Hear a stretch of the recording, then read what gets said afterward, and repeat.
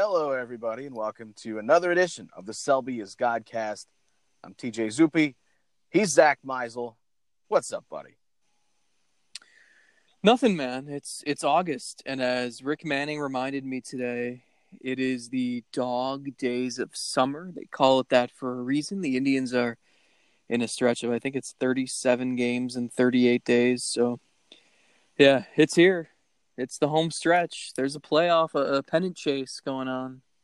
Get excited. Well, I would hope so at this point, considering the trade deadline and how far this team has come offensively, not just in the last week, but really over the past 6 weeks. I mean, take us back to when we first kicked off the second half, whatever we did with this podcast. When we started doing this again on a weekly basis, very eloquently said. Think about some of the ideas that we were kicking around at the time and how even when they had success, it didn't seem sustainable. And it was good that they were playing better, but it always kind of felt like the season could be lost. And we were talking about at the end of the year which prospects needed to come up and how you could make the most of this season. And now, what are we, 6 to 8 weeks later? And the outlook has completely changed. The optimism doesn't seem foolish. The offense is different in names, with the guy you have hitting cleanup, the guy you have hitting sixth, but also just how they're performing and in the sense that there is around the team right now.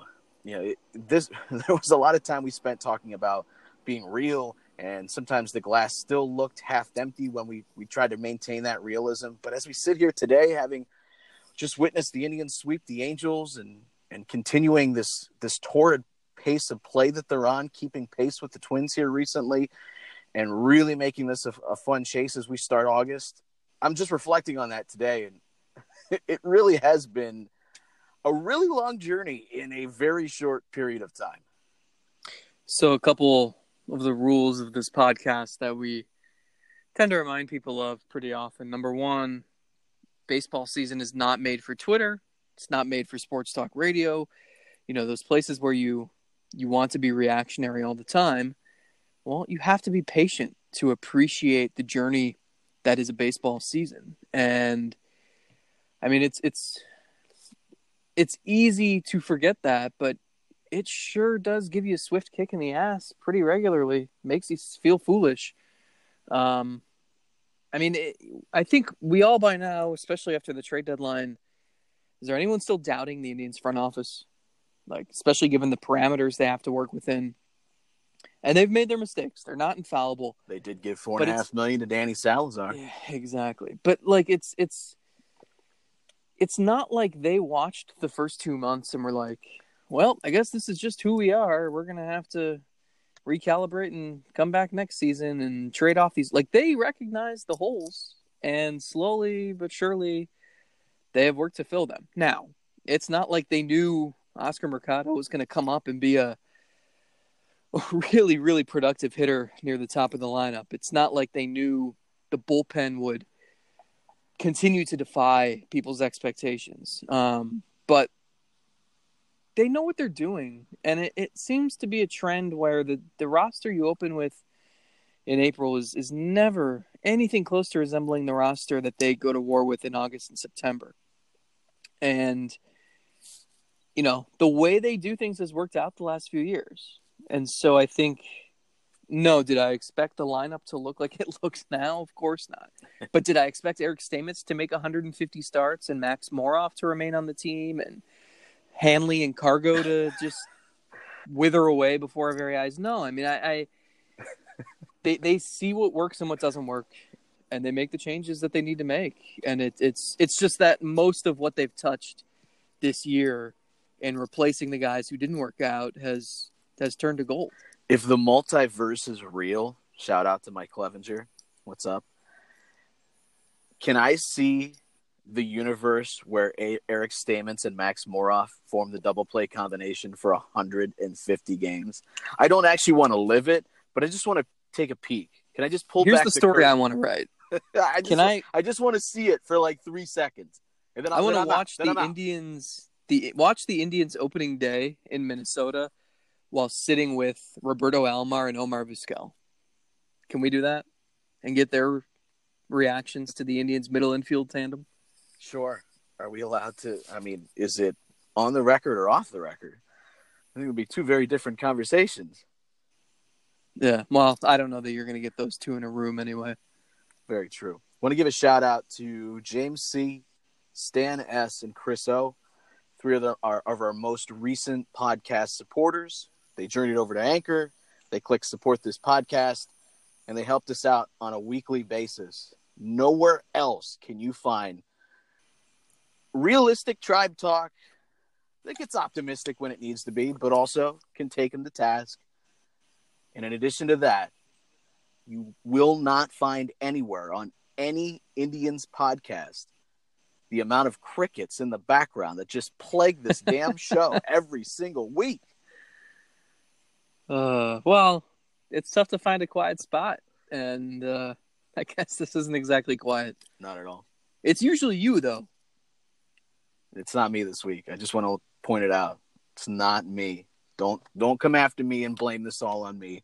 I have taken my phone out to my car. I shut the door. I tried to insulate myself as best I could so it wouldn't be me as the problem this week. I have all my own issues and all my takes and all my opinions. They're bad enough. I don't need. Are they bug? What? Are they insects?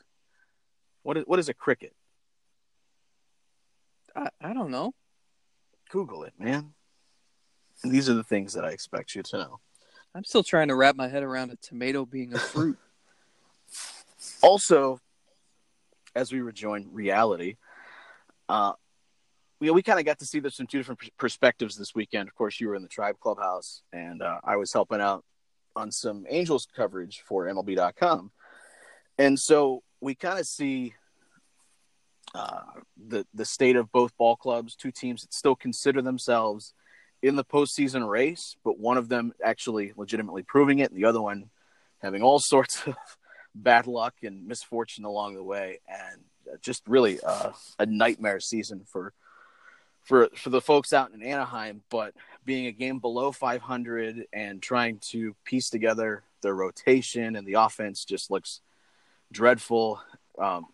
We've been in a position where we've watched many teams around this time, and I'm thinking of the teams like around 2014, 2015, where in the second half they were sort of pseudo contenders, where they kind of made things a little bit interesting with Abraham Almonte somehow giving them a pleasant offensive performance. But Jerry Sands. But it is a very, I think it's a very clear picture of how this. Not only, this season has evolved clearly. We covered that, and a lot of things have changed. But as we sit here today, and the Indians still aren't in first place, they're trying to get up to the top of the division, hold on to that wild card spot. The Indians legitimately look like a team right today that if they made the playoffs, we never know this for sure. You could say that they're a great team. They get bounced in the first round. We could think they're terrible, and they make it all the way to the World Series. We've seen both ends of the spectrum. But it's a team that legitimately looks like a club that could make some noise in October. And it's not like one of those scenarios where, hey, you get in and anything can happen.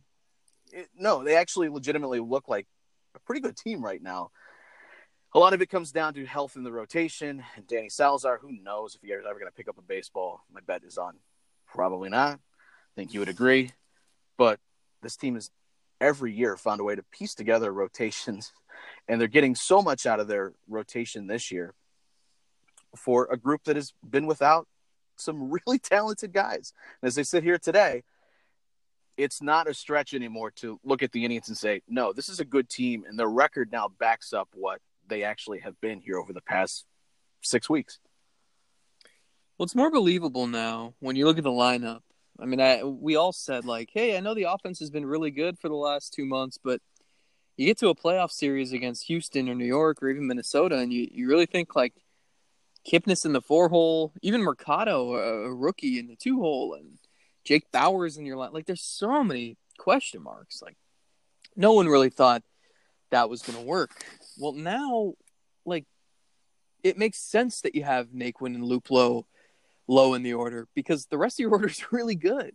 And you don't have to Wait for Jake Bauers to figure it out. You don't have to pray that Mercado doesn't hit a rookie wall. You don't have to, you're not relying completely on Lindor and Ramirez like you were last season, it seemed like. And so, yeah, it's just more believable. And of course, they're going to have pitching questions. But like we talked about over the weekend, TJ, like you don't need a five-man you need a five-man rotation to get there.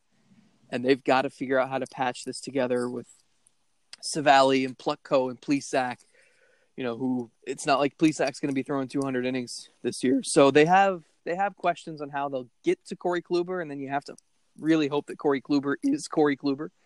But if he is, you certainly feel comfortable with Mike Clevenger, Corey Kluber, and Cy Young contender Shane Bieber. But it's more believable. And for Danny Salazar, I know a lot of people have been asking me, why did they send him to Tampa? Why wouldn't they send him to Arizona or an affiliate?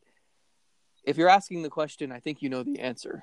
It's basically when you think you're ready, you let us know, and we'll see if there's time left in the season. And I think they're getting close to basically just admitting, well, you weren't worth the $4.5 million this year, and we probably won't make that mistake again next season. Yeah, well, here's the thing with Danny.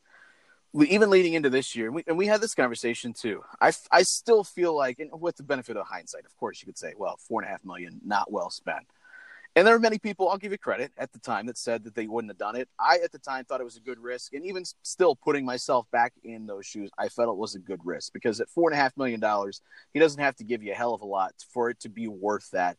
And if he's coming back and pitching meaningful innings, it's going to be right now in August and September, and then hopefully in October. And that's the kind of the idea that you envision with a guy like Salazar coming back. And the Indians have to be more patient with their talent than other organizations that can spend tons and tons of money can be. We've covered this for years now. It's just the way the Indians organization has to operate. They have to be patient. So there's no doubting that. But now that you're at the point where they're at today, if they cut ties with Danny and he never pitches again for the Indians, never pitches again in the majors, who knows? But just say for the Indians, he doesn't pitch again, and some other team gives him a shot, and he even gets back to half of what he was, and he's at least a competent major league pitcher somehow. The Indians don't have to feel bad about that anymore if that happens. Because I think leading up to this year, there was always that little bit of doubt in the back of your mind. What if that happens? And boy, we would look like giant a-holes if we let this guy go and he goes out and still pitches like a mid-rotation starter. We can't let that happen. We have to we have to exhaust every last shot. In this season, they've done that. There are no excuses anymore. I wish Danny felt comfortable going out and just letting it go, and his body would cooperate, and mentally he was where he needed to be mindset-wise. Doesn't look like all that stuff's going to line up, but the Indians can cut tie today, and if he goes somewhere else and has success, they don't have to feel bad about it. They gave him every opportunity. They gave that arm every opportunity. They gave his body every opportunity to be what they thought he could be, and it didn't work out. And so I think you've gotten to that point where if it does happen, good for him. Pat on the back. Good job for revitalizing your career. But it just wasn't working out here.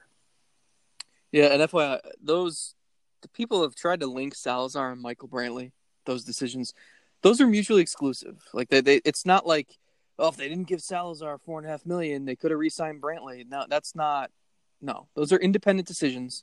They had to be made very early in the offseason. And the Indians were told, you cannot, you're going to have to cut payroll. So if you think you're going to be able to sign Brantley for 2 for 32 or whatever he would have wanted from the Indians, there was no way they were going to be able to risk that. And I mean, they would have had to trade a starting pitcher, and who knows what they would have gotten. So those decisions were independent. And correct me if I'm wrong here. I don't know why this is popping into my brain right now. Was it similar with Jarrett Wright? He obviously came on as a phenom, 21-year-old, and then ran into some injuries, ran into some struggles, and didn't they give him a ton of opportunities? Finally had to cut the cord long after he bleached his hair. And then he popped up in New York and Baltimore, and he had a couple all right seasons. But was that a similar thing where it was? Yeah, I think you were making sure that you didn't bail on him too early. I think you can draw some similarities there. Sure. And it's the same thing if the Indians are going to feel bad about anything, of course, front office is, the guys that were making decisions then are long gone.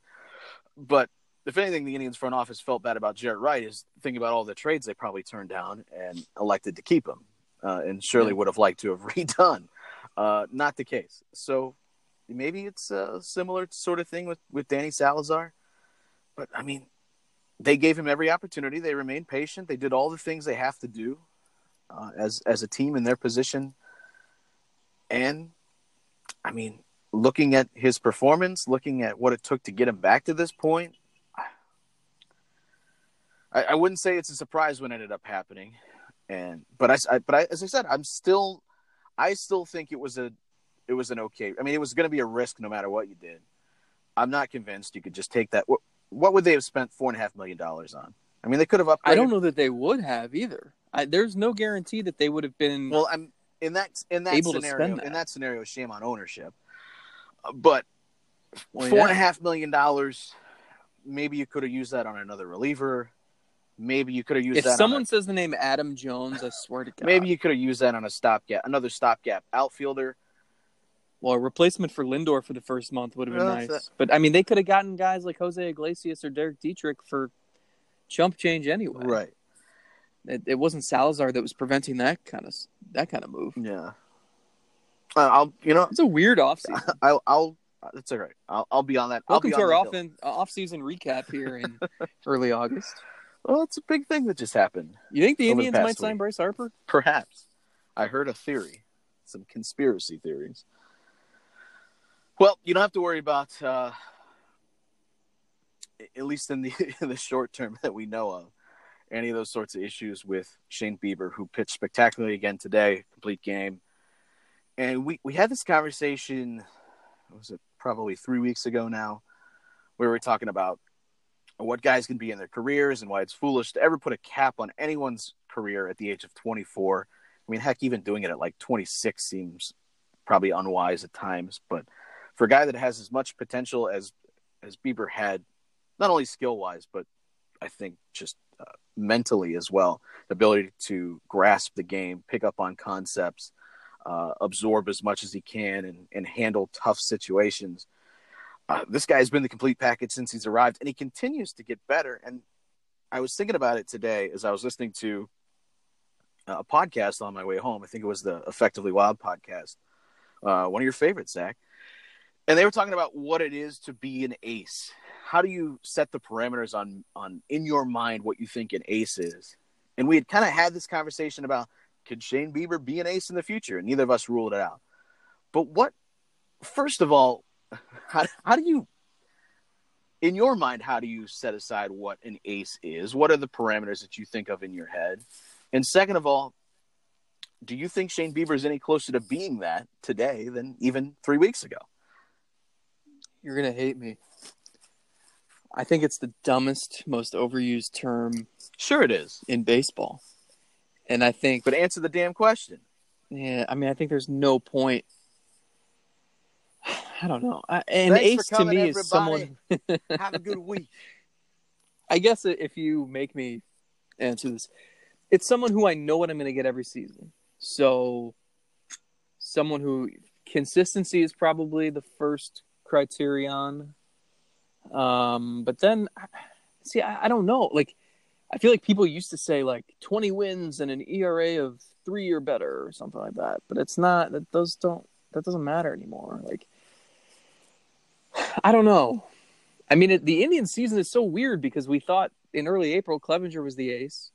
Came into the season actually thinking Kluber was the ace. We thought, well, but maybe Bauer would overtake him as the ace because he was kind of the ace last year down the stretch.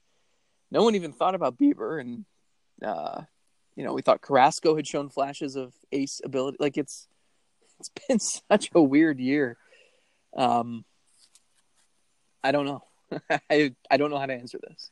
I don't know. Are there certain numerical standards you want to meet? Like to me, it's tough for me to say Shane Bieber's an ace because he's still on the way up, and I don't know what he is yet. Yeah, I don't think he's an ace yet. We both believe he has. I'd say the same thing about Clevenger too, by the way. Well, he doesn't have the longevity. He's got to do it consistently. And I think you're onto something as far as numbers go. I mean, there's an element of just, you're right, consistency, knowing that guy's going to take the ball every fifth day. You can rely on him. All the sort of intangible things, leading a pitching staff. Those things get thrown around, but there is some merit to it. Guys that just gravitate to others and they can pick up on other things from. And we talked about Kluber leading by example and forcing other guys to want to be better, to raise their game, to match his level. That's kind of the leadership quality that he provides. But it is at least somewhat tangible in numbers, right? I mean, that we look at what a guy's WAR is. For instance, the podcast I was listening to, the question was, when you're looking at a WAR leaderboard, how do you determine what an ace is? And over how long of a period do you do it? So do you talk about guys that are in the top 20 for X amount of years, in the top 10? Are there only 5 guys over a certain amount of years? So I don't know, what would you think a guy has to do numbers wise? Like, let's say in the WAR leaderboard, to be considered a quote unquote ace. Oh, I honestly, I don't know. I hate that I'm making this a terrible conversation, but okay, can we do names instead? Like, what's the first name that pops into your head? Who is like Max Scherzer, maybe? Yeah, that's it. Okay. So let's work our way backwards. Well, because how many aces do you think there are? Well, it's a great question. I think it is acceptable to think in any given year there are probably no more than 15 and no fewer than 10. Okay. I would like think Verlander? I would think somewhere in that range is acceptable. Does Verlander count? Yeah, I would say so. Like, did he go from ace to no longer an ace to ace again? Yeah, now he's pitching like an ace again. Absolutely. Okay. Is Aaron Sanchez an ace? Well, if your sample size is one game, or really anybody joining the Astros now has become a friggin' ace, sure. Yeah, absolutely. He is now an ace. Like, I guess I just need proof that you're going to put up probably a you don't even 3 ERA, 3. I mean, but it's I hate saying put up a sub 3 ERA when it's like, if you put up a 3.2, that's fine. Maybe one year you put up a 2.9 and the next year you're 3.3. Well, right, but that's why you would look at it over multiple seasons. Yeah. Obviously, in baseball, 3 years is the great sample size that kind of everyone likes to use. It's comfortable. There are certain things over a 3-year sample size that change, like Oscar Mercado, for instance. He makes a tangible change in the offseason. He's an ace. He makes a tangible change in the offseason to his offensive profile, and now things that happened 3 years ago with him in the minor leagues maybe don't necessarily apply to him now because he's a different sort of player than he was at that time. All those things are true. For guys, throwing different pitches or scraps of pitch, and all those things that obviously factor into the equation. But for me, I think a good indicator of an ace, good starting place for me, is looking at a 3-year WAR leaderboard, like pulling up on Fangraphs, and then looking at probably who are in the top 10 to 15. 10 feels a little bit too small over a 3-year sample. 15 Agreed. feels a little too big. So it's somewhere in that range. But what if maybe you have... See, for me, I'm fine if you have 3 really good seasons, but maybe if you have 2 elite seasons, you can sneak in there early. So maybe it's meeting multiple criteria. Let's say top 15 over 3 years, but maybe top 5 to 10 over 2 years. You have to meet either or of those criteria. Maybe it's top 5 over 2 years. So it's either you have to be in one category. If you meet either one of those categories, you have knighted yourself as an ace. Well, let me ask you this. I mean, we were sitting here coming into the season, we were thinking, all right, they kept their pitchers. Yes. So they're going to have Kluber, who, even if he's not quite Cy Young Corey Kluber, like probably a sub 350 ERA and, gives you a ton of innings. Great. Maybe, I think we both figured like he's probably on the decline, but even him on the decline is still really, really good. We thought, Carrasco, who just signed the new extension, and obviously nothing that's happened this season is his fault, and we're not criticizing him, but we thought, hey, that's like a perfect guy to be in the middle of your rotation, maybe even near the top of your rotation. We were all excited about Clevenger. He was a dark horse Cy Young guy. Bauer, he was like a Cy Young favorite. And then we were pleasantly surprised by Bieber last year to the point where we thought, hey, maybe he's like a mid-rotation guy who in this rotation is just, he's your number 5 because he is. And you think about that. So if I would have told you that like the one guy in the Cy Young contention would be Bieber, what would you have said? Like, would you have believed it based on what you knew about his arsenal and what you saw of him last year? Yeah, I would have, actually. Okay. Because they've seemingly pulled the rabbit out of the hat before with guys that just didn't feel like they were on that level and then ascended. Corey Kluber is a perfect example where in 2013, was he not just kind of a really solid mid-rotation guy? Exactly. Kind of settles in to some adjustments that he's made, really whittling down his pitch repertoire, just learning his craft and his skills, and then just took off in 2014. And it kind of snuck up on you to the fact that you get to halfway through the year and you're like, oh shit, this guy is one of the best pitchers in baseball this year. That doesn't seem right. And remember then down the stretch, him and Felix, it's almost like they were paying attention to each other's starts and just one shoving, the other shoving. And Kluber's September was so good, and that basically clinched it for him. It was a close vote. It was, and that's felt like the first. Maybe there were other years before that, but it felt like the first year where voters started to take into account not just the ERA, because wins had evaporated, and Felix is a good example of someone that we no longer cared about wins. Thank God. When he won the Cy Young, what did he win? Like 9 games, 10 games, or something. Yep. Which, by the way, I laughed because I was listening to a radio show that I won't name recently, and the host is just talking about, I think it was like trade targets at the deadline, and he's just like listing what pitchers are available, and he's just listing them by their win-loss record. And then at the end, he's like, "Now, obviously, win-loss record we've learned it doesn't mean that much now." And I'm like, then why did you just cite it for every pitcher? There's nothing else you can look at? Jesus. I feel like we're close, but we're still not there. But as far as people that are voting on awards, that went by the wayside. That year with Kluber and Felix, it felt like the first year where voters started to take into account a guy's FIP, a guy's defense behind him. And the fact that the Indians that year had a really kind of crappy defense, it actually played in Kluber's favor because the voters said, hey, this ERA that he has probably should be better. And when you factor in all the strikeouts and all this other stuff, we have to reward him. Yeah, and I guess if you look at the numbers, it's actually like Kluber was a little better in 2013 than Bieber was last year, but I think if you look at the peripherals and stuff, like it's probably decently close. And you're right about like it's the same profile. Like Kluber threw strikes. He had really good mechanics in his delivery. He was able to repeat like all the stuff the buzzwords you hear people say. And then you look deeper and it's like you can identify what the Indians are trying to do organizationally. And it's really ramped up the last few years where they target college pitchers who throw a ton of strikes, who are hungry to learn more, want to find ways to improve. It's basically command and makeup are the two keys that they really value. And they find these college pitchers and they put them in their system.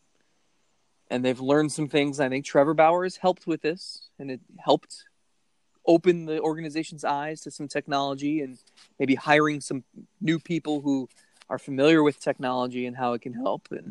And you see, like, I mean, we've told the story of how Clevenger and Bauer would joke about Bieber coming up to the majors throwing 82, and they turned him into a guy who throws 96. But they do figure, like, we can probably add a couple miles an hour to this guy, and he's already throwing strikes, and like he's finding ways to learn and learning new pitches to throw, and watching other pitchers in their daily bullpen sessions, like the routines are in place. And so you just have to find the pitchers who fit the profile. And you're seeing it not just with Bieber, but with Plesac, with Aaron Savali. They've got kids coming up like Eli Morgan. And they all fit that same profile. Maybe they don't throw 98, but they do things that can make their transition to the majors easy. And, I mean, that's the reason why Shane Bieber, who is barely over a year in service time, is pitching like a quote-unquote ace. Yeah. It's to the point where it is no longer out of the question where if you needed to send one guy out to win one game right now, based on what you know, who would it be? Oh, man. I still kind of want to lean Clevenger. But it is certainly, I mean, it is neck and neck. I don't feel like you in a one-game situation, God, anything could happen anyways. I mean, Mike Freeman hits third and they win games. You know what's tough about this? What? That question's really good because, first of all, I think we finally narrowed it down to two people. Like, I've heard radio hosts ask this question all season, and I've never understood it because it's like, okay, well, one guy's battling cancer, one guy has a shattered forearm, one guy Clevenger was out for a couple months. Like, why are you asking this question now when we don't know how healthy they're going to be in a few months?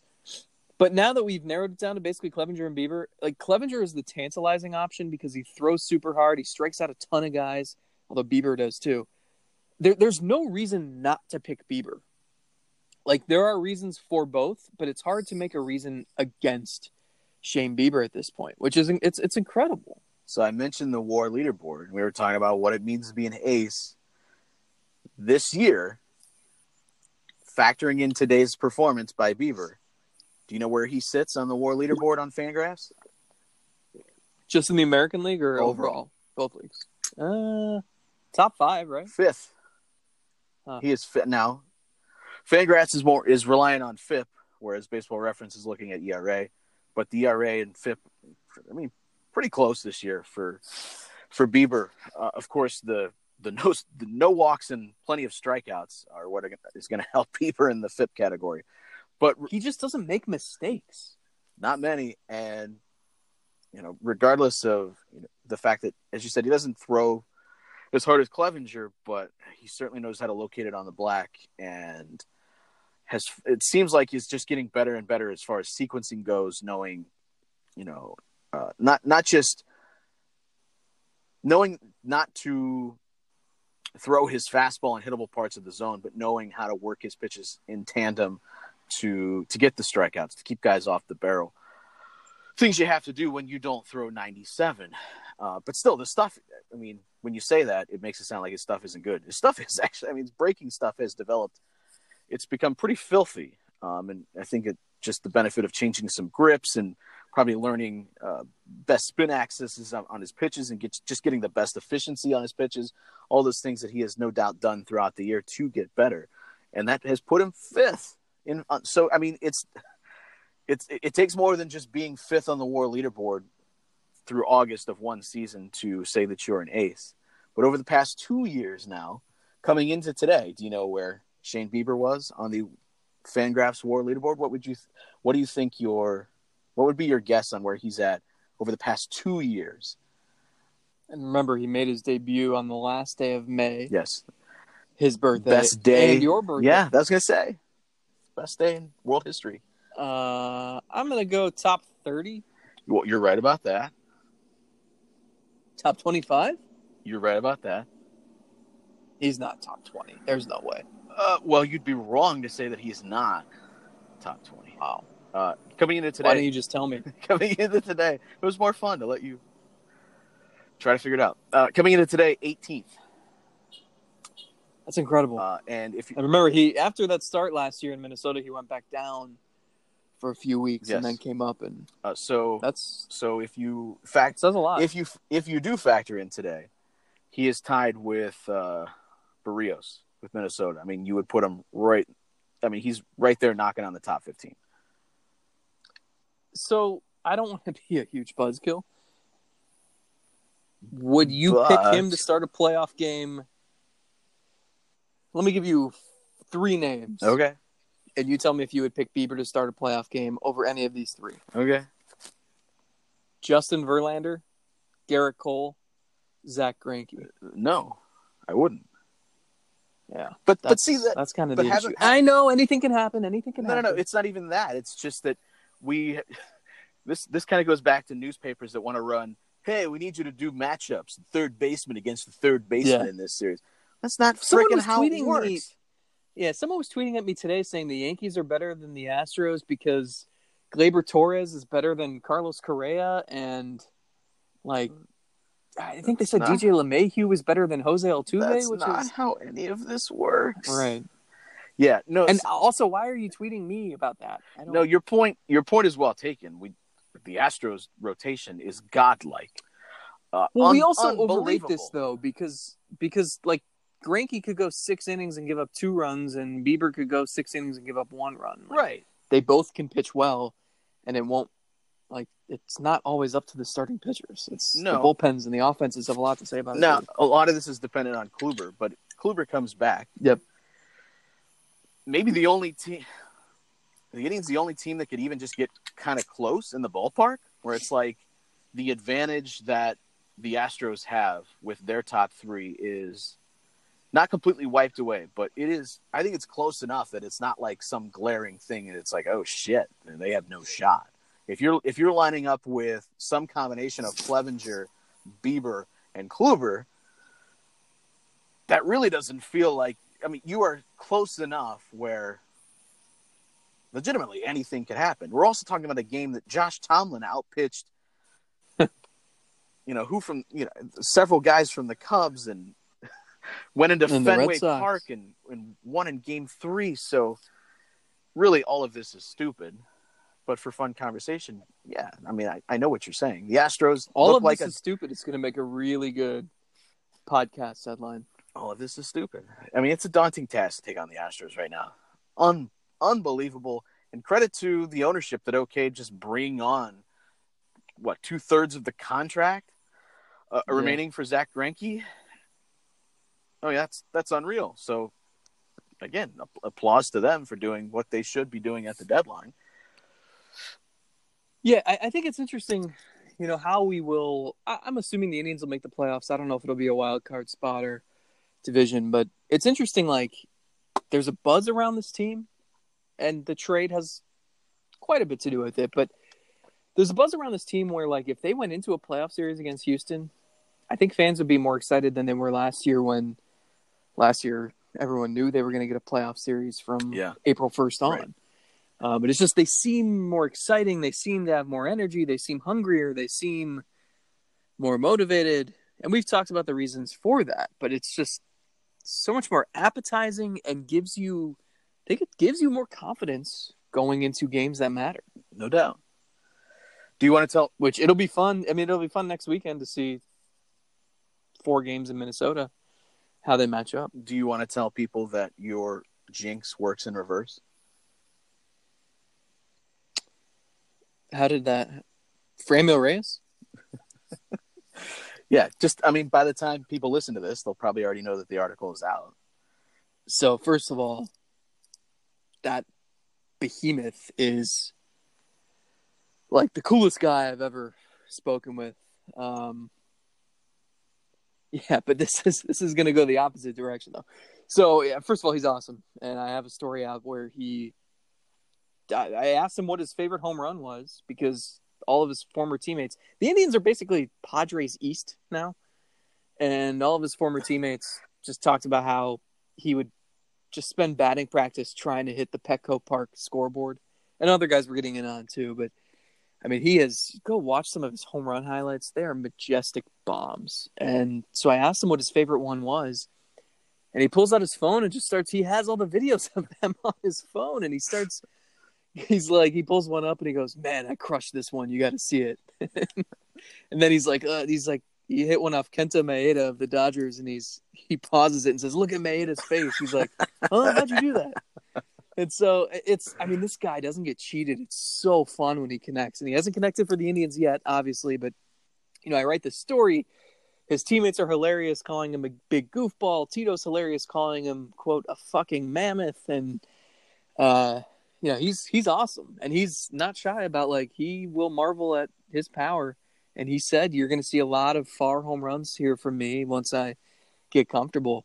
And he's under control for 5.5 years. But, of course, he has not gotten on track yet. And as I put the finishing touches on the story on Sunday afternoon, he was going 0 for 4 with a golden sombrero and breaking a bat over his knee. So Meisel jinx still in full effect.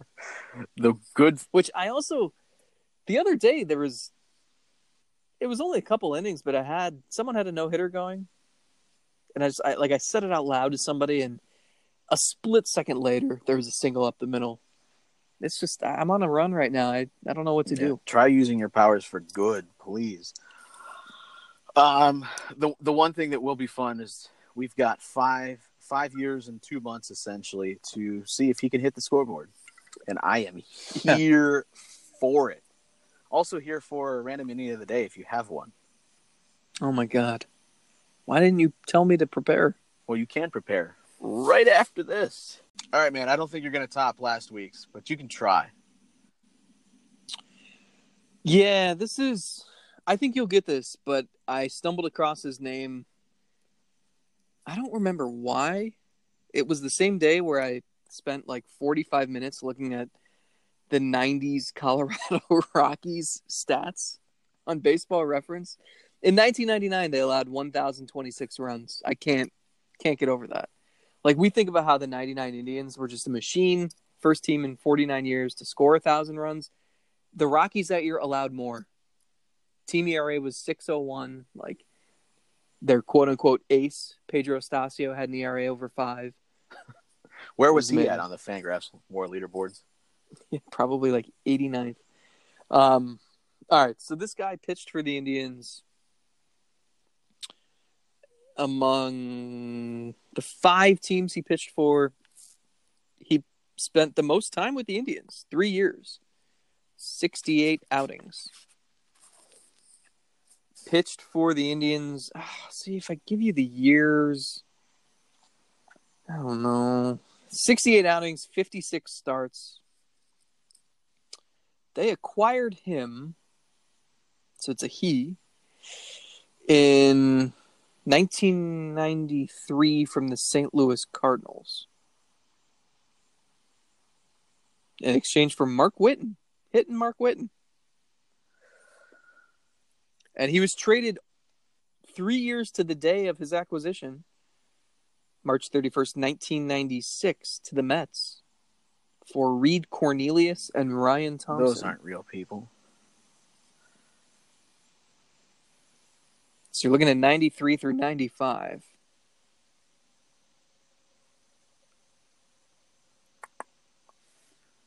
Uh, 93 through 95.